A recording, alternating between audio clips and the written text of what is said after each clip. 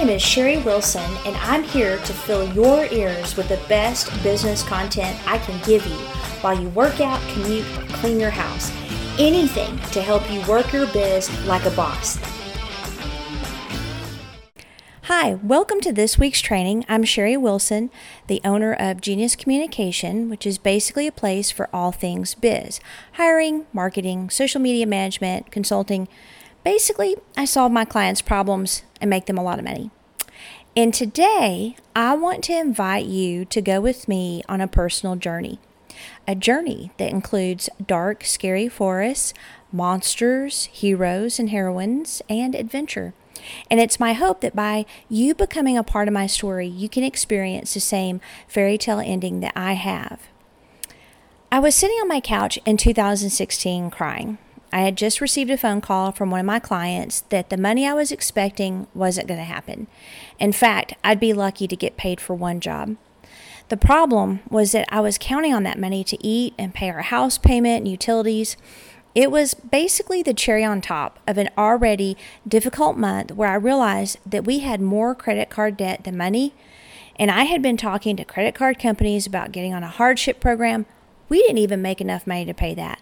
We were behind on 2 huge cards, and everything was maxed out. I had even looked into debt consolidation, but the payment was still too high, and the only option I can see was bankruptcy, but I just didn't feel right about it. I had created this mess, and not paying our bills felt like stealing to me personally. Now, no condemnation for those of you that maybe you've had to file bankruptcy or you're in the middle of bankruptcy. I was racked with anxiety, my hair was falling out, and things looked bleak.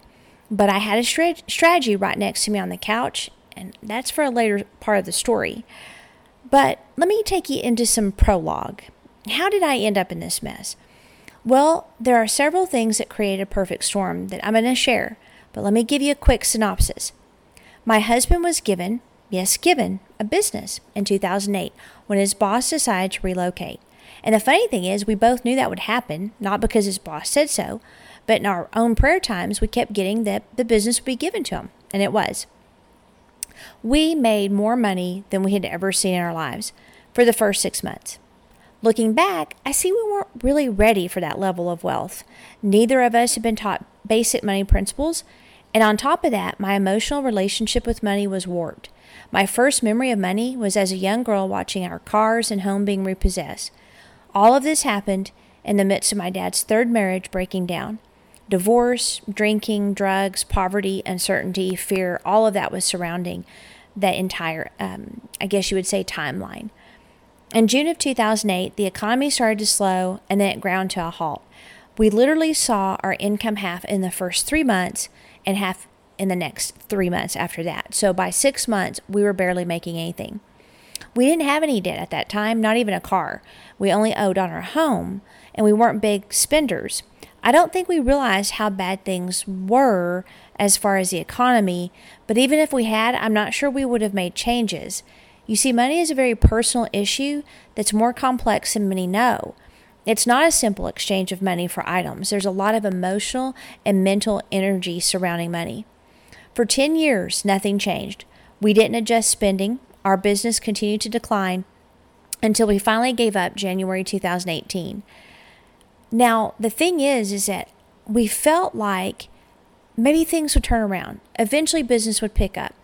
And by us holding on to something that just wasn't going to happen, it made things worse. Now, at this point in 2016, I had refused to look at the severity of our financial condition because I just didn't want to know. It's like a person avoiding the doctor because he or she is afraid they have cancer. That's what it felt like. But we had maxed out all of the cards, and I had to know the number to try to get help. It all forced me to look at it, and it was bad. My hope was that by launching my business, I could make enough money to pay everything off. But I knew I was kidding myself. A new business takes 3 to 5 years to even break even, much less make a profit. I had very little overhead and still do, but even then I knew I was looking at a minimum of 3 years. I had to do something, and I had to do something now. And that's where I was at. No money, no hair, no peace. Looking back, I realized I was in the perfect place, a place that forced me to make transformative change from the inside out. And from that place until today, I became extremely focused on one thing: paying off our credit card debt. That kicked off an adventure that I wouldn't trade for all the gold in the world. But that's for another time. So join me next week for the first part of my journey of pulling myself out of the vortex of depression, discouragement, and debt. I love taking quizzes, and I love making quizzes, and I've developed a quiz just for introverts. Us introverted entrepreneurs can have a rough time starting that convo, pitching our product or service, and networking in a way that produces more business can be nerve-wracking and it can be overwhelming. But did you know that there are actually 4 introvert types? I had no idea until I began to research it. And from that research, I developed the Introvert Flavor Quiz. You'll learn which type of introvert you are, how you connect best with clients, how you best conduct business, and more.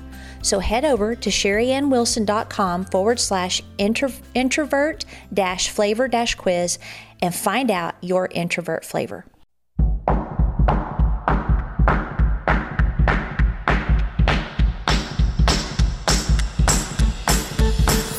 I hope today's podcast gave you some actionable wisdom that you can do immediately for your business. I've got a lot more free training on my website at sherryannwilson.com. Sherry with an I and with an E. But before you go, please leave a kind review of this podcast. It's like giving me a hug in podcast world.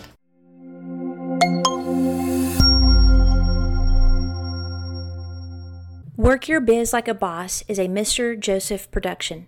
What do you think, Joseph?